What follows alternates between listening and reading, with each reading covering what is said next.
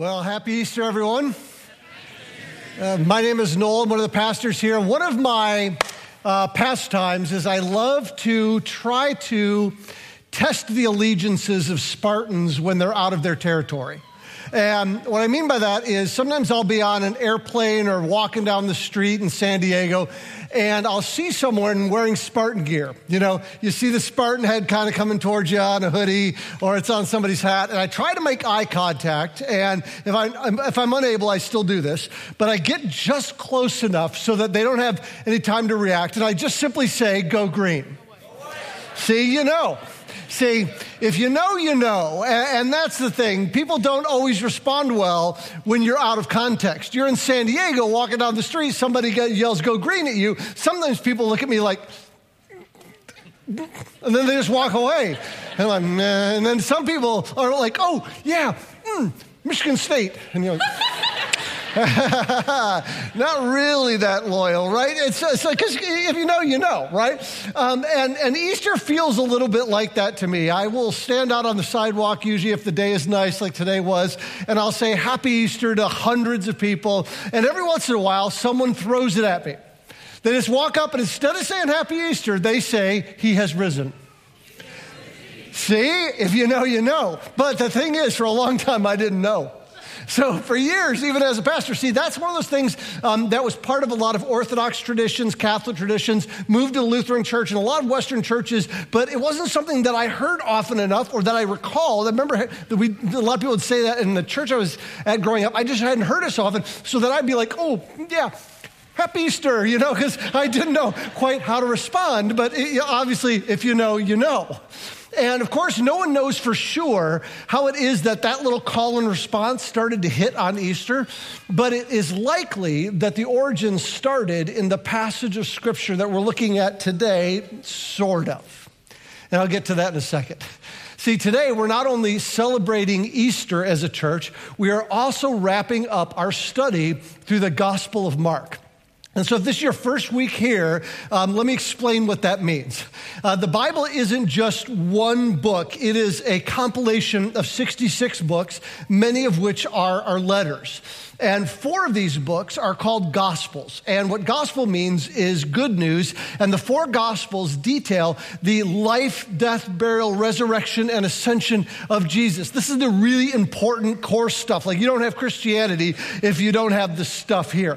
And what we've been studying as a church family is the Gospel of Mark, the good news written by a guy named Mark. Now, the thing about Mark is his style is chaotic. It's blunt. He's unpolished. He jumps from story to story. And his version of the Easter story is just as abrupt as the rest of his writings. It is only 8 verses long. The 8 verses that you just heard Joshua read, that's all Mark puts in there for us. Now, I know some of you who have your Bibles with you, have it flipped open, you're like, "Well, wait a minute, Noel. My Mark 16 doesn't stop at verse 8. It goes all the way down to verse 20. And I know it does, and I'm going to explain why those verses are so important and why they may be way less important than you think they are, but I'm going to get to that in a little bit. For now, we're just going to dive into the 8 verses that Mark gave us and see what he considered important enough to tell us about the Easter story, starting in Mark 16, verse 1. It says, "When the Sabbath was over, Mary Magdalene, Mary the mother of James, and Salome brought spices so that they could go and anoint him. Very early in the morning on the first day of the week, they went to the tomb at sunrise, and they were saying to one another, 'Who will roll away the stone from the entrance of the tomb for us?'" Now all 4 of the gospel accounts give us the same really important Easter detail, and it's this. The first people that saw Jesus resurrected from the dead were some of his female followers. Some of them report, all of them mention Mary Magdalene, but some of the different Gospels mention different women. And sometimes people like to point at stuff like that and say, "Oh, that's a contradiction." No, it's not. Have you ever been to a party and someone says, "Who was at that party?" And they mention a few people, and you ask somebody else who was at that party, who was there? They mention a couple other people, right? It's just different perspectives. They all mention some of the women who happened to be there, right? And what's fascinating about this account is that in the first century, women were not considered reliable witnesses. In fact, women were not even allowed to testify in court. So there was this early philosopher by the name of Celsus who came right after the time of Christ, and he was one of those guys that wanted to write books about why Christianity is false. And I want to read from one of his books, a core argument that he had as to why you cannot believe the gospel is as written in the scripture. This is what he said. He said, one of the reasons we know that Christianity can't be true is because the accounts of the resurrection are based on the testimony of women. Yeah, that didn't sit real well, did it? Now, here's the thing. That's huge evidence of the truthfulness of this account, isn't it? If you were in the first century and you were making up the resurrection and you wanted to believe them, would you have made your star witness not just one woman, but a whole bunch of women? They thought, wrong-headedly, right, that women would not be reliable, but their wrong-headedness helps us see that this is factual truth. You only write that down if it's actually true. Now, what's so cool is that it wasn't just that women were there that was listed, but they were listed by name. Why is that important? Well, because in the first century, when this was written, some of those women would still have been alive. The guy who wrote this, Mark, didn't expect that we would be reading it 2,000 years later. That wasn't even on his radar screen. Under the power of the Holy Spirit knew, but he didn't know. So he just writes down their names. Why? So people could check with them. That's why they wrote their names down. So it's like, if you want to know if this is true, go ask them because they are still alive. So these women, early in the morning, get up on Sunday, and it's an important detail. Why are they going to the tomb? They're going to the tomb because they expect that their Lord Jesus was dead. They were bringing with them spices. They were bringing with them aromatic oils because their intention was to anoint his body. First, because it was an honoring thing to do. And the second thing is it covered the smell of a dead body. That was their whole purpose. They expected Jesus to be dead, even though he had mentioned at least 3 times that we have record of that he was going to raise from the dead. Did anyone actually believe him? Of course not. Because around the time of Christ, there were all kinds of so-called messiahs, and they'd say great things, and they'd gain a following, and then they would die, and then they would, wait for it, stay dead, right? They would just stay dead after they died. And so the women, despite having heard all this from Jesus, they loved Jesus. They saw him brutally executed on the cross. They saw him be put into a tomb with a big stone rolled in front of it. Of course he was dead. So they're just tooling down the road to going to anoint his body. And then they realize, wait a minute, we're going to have to move this big rock, right? And so it even says that they're walking along going, okay, when we get there, we're going to have to figure out the rock situation, right? And so they're having that conversation, but it turns out to be a non-issue. Verse 4, looking up, they noticed that the stone, which was very large, had been rolled away. And so they rush into the tomb, and it says, when they entered the tomb, they saw a young man dressed in white robes sitting on the right side. By the way, love that little detail. When you're writing something down, it's factual. You just throw in this little detail. Oh, it was on the right side. What does that mean? Is that symbolic? Nope. He was just sitting on the right side, right? Sitting on the right side, and they were alarmed. Now, the question is, who's this dude? Well, context clues in the other Gospels tell us that this is an angel. And there's a couple context clues first. First of all, he's wearing white. And the second of all, they're alarmed. Why is that? And we like to talk about that around here, but here's the deal. When the Bible talks about angels, they're not like those stupid little chubby cherub angels that you see on Christmas. They have tiny little wings that would never get an angel off the ground, right?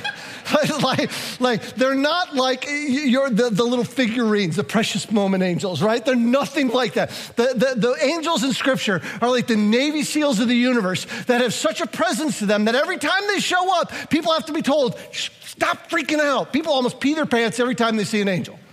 This guy, yeah, it was funny, wasn't it? And this guy he's not standing there flexing.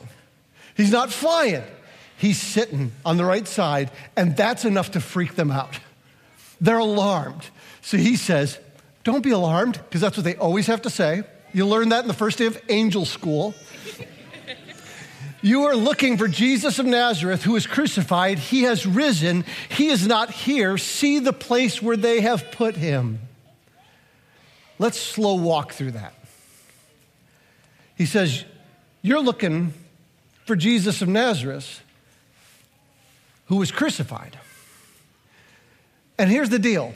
There is no serious, despite what the internet will try to tell you, there is no serious historical scholar that denies this. I mean, there's a few, but very few. There's a guy whose name was Jesus. He was from Nazareth. In the first century, he was tortured. He was nailed to a cross, hands and feet, spikes through his hands, spikes through his feet, nailed to a wooden cross. He was hung out in a garbage pit that was called the place of the skull, and he was hung there to die, and he died. A rich guy took him, put him into his tomb, gave it to him, rolled a big stone in front of it, sealed that sucker up. There is no historical denying of that, period. It's an undeniable fact. But the part that is the fork in the road is the next bit. He has risen. Christianity loses all of its power if that ain't true. The Apostle Paul tells us in 1 Corinthians that if this isn't true, our faith is in vain. He says if this isn't true, what we say out loud is meant to be lies, so we are liars. This is so crucial that if Jesus is still dead, if he is not alive today, he's just another guy. He's just another guy who claimed to be the Messiah and died like everybody else and stayed dead like everybody else. But Jesus has risen from the dead. And this angel says, if you want to look around, go ahead. He says what? He is not here. See the place where they put him? Right? Now at this moment, it'd be easy to come up with alternate facts. I mean, maybe Jesus just found a really big actor. And he said, listen, here's the deal. I'm going to die. I got it all planned. I'm going to die. They're going to seal me up. What I need you to do is you're big enough. You know, you look like a Navy SEAL.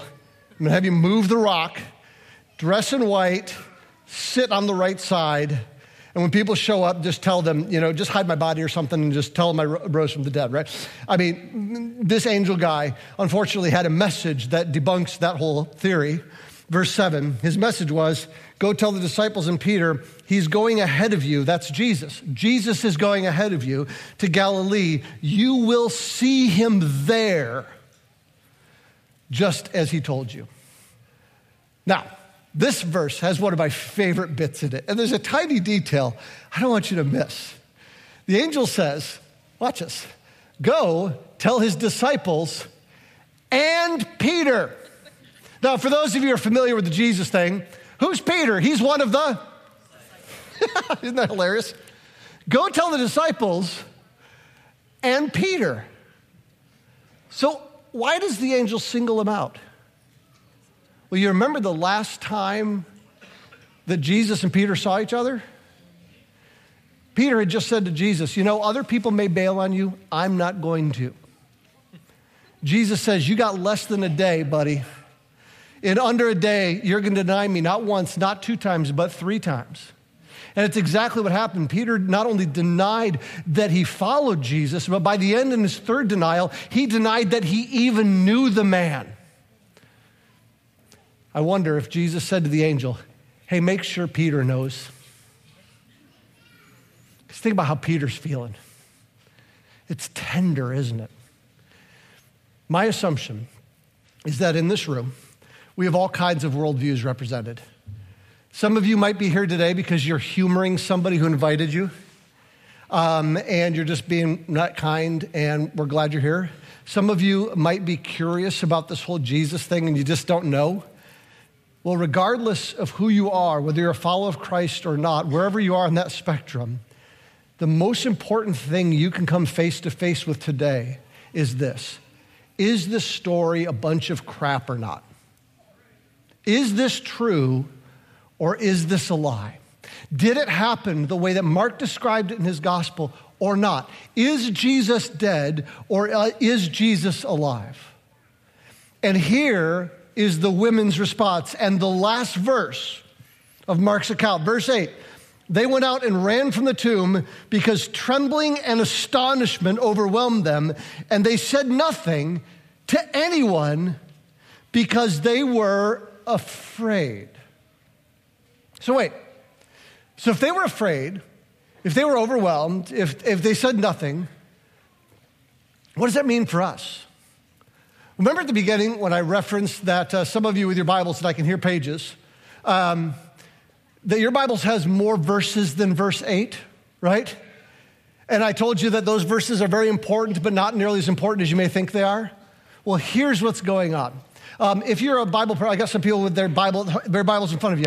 I want you to help me out here for a second. Basically, pull your Bible out and look at it. After verse 8, there's a little footnote. One of you guys, you can do it. There's a little footnote in your Bible. What does that footnote say after verse 8? The two most reliable. No, wait. Stand up. Nobody can hear you. You're going to have to get close to my face. This is going to be really awkward. All right, just read the footnote in your Bible. The two most reliable early manuscripts do not have Mark 16:9 through 20. Thank you.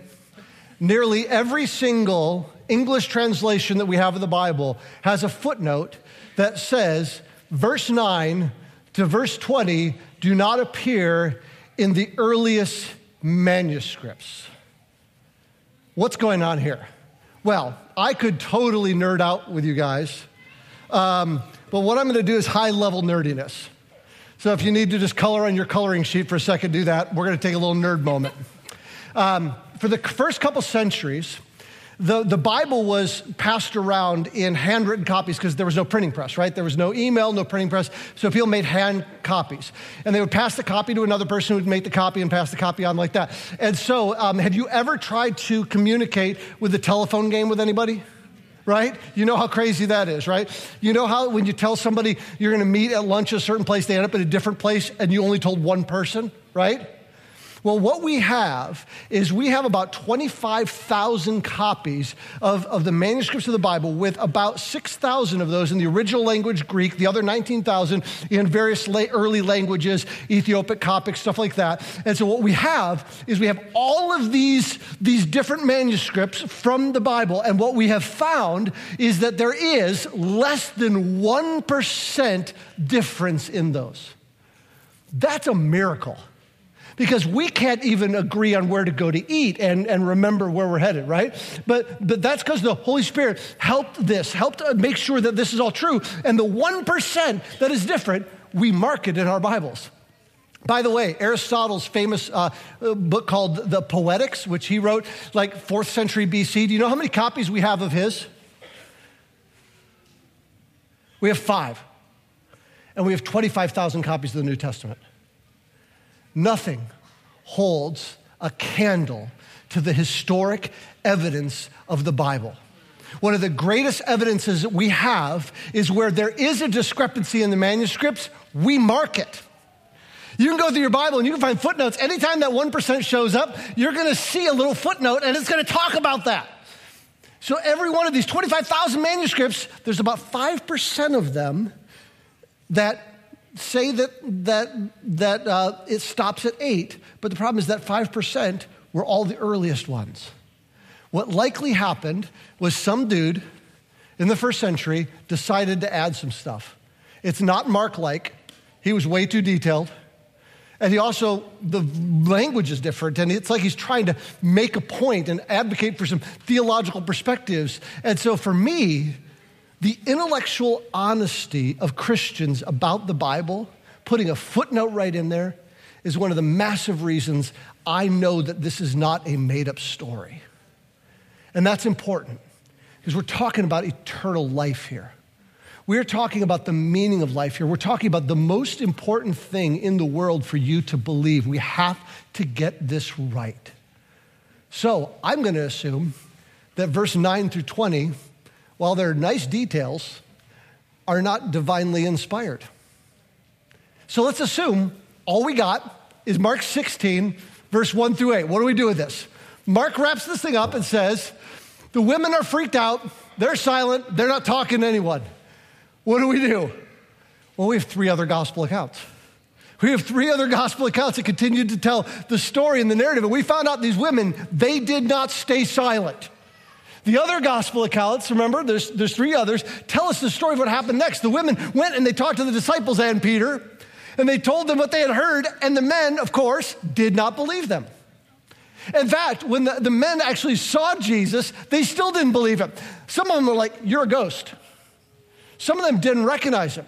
One of the guys was like, you know what? I'm not going to believe it's you unless I stick my hand inside of you, which is really so gross, right? But then what happens is over the course of 40 days, not just these women, not just the apostles, not just Peter saw him, but 1 Corinthians tells us over 500 people at one time saw him all together. And again, it was said, 500 people saw him. Go check with the people. Jesus saw them. He talked with them. He gave them marching orders. He made them breakfast. One of my most tender favorite parts is that Jesus, the guys, you guys are hungry. Let's have some breakfast. He made them breakfast. Jesus is alive. Is this mass psychosis a carefully orchestrated hoax? There is no shot. It doesn't make sense because all of the disciples, with the exception one, John, were killed for believing Jesus rose from the dead. Nobody's going to go to their death for a lie. John, the one who wasn't killed, was tortured. He was dipped in a big vat of oil and still did not recant on the fact that Jesus had risen from the dead. No one does that for a lie. Everybody else who was a Messiah in that first century, when they died, they stayed dead and the whole thing fizzled out. But these disciples, these women, these 500 people so believed that this was true that they launched this movement. They went to their deaths for this movement. And within 200 years, Christianity had swept the Roman Empire. And now, 2,000 years later, look at you. You're here. And it's all for good reason, because it happened. It's true. Jesus physically, bodily rose from the dead. And that's what you and I need to face today. Is it true or is it not true? Did Jesus live a sinless life? Did Jesus die on the cross for your sins and my sin? Did he raise from the dead? If it's true, then Jesus is the only one that can offer you life. Not just life right now, but life for all eternity. Life eternal, but it's gonna mean turning away from whatever worldview is keeping you from Jesus, turning away from whatever in your life is keeping you from him, turning away from whatever sin in your life that you just love more than anything else, and turning yourself toward Jesus and following him instead. That's what happened with these women who went to take care of what they thought was gonna be Jesus' dead body. They were told, he has risen. And you know what the response was? We've got it in Luke 24, verse 34. Jesus appears to Peter. Peter goes to the disciples. They find out that Jesus has risen, and you know what their response was? He has risen indeed. Because if you know, you know. Will you guys pray with me? Heavenly Father, we thank you for the resurrection. We thank you for Jesus. We thank you that while we were yet sinners, Christ died for us. We thank you that God made him who knew no sin to be sin for us so that we might become the righteousness of God. We believe the truth of this story. This is not just a fairy tale. It's not just an urban legend. It is the greatest rescue story in the history of the universe. And so we thank you that Jesus has come to save us. And we just pray that we would live lives that point other people toward that truth. We pray this all in his precious name. Amen.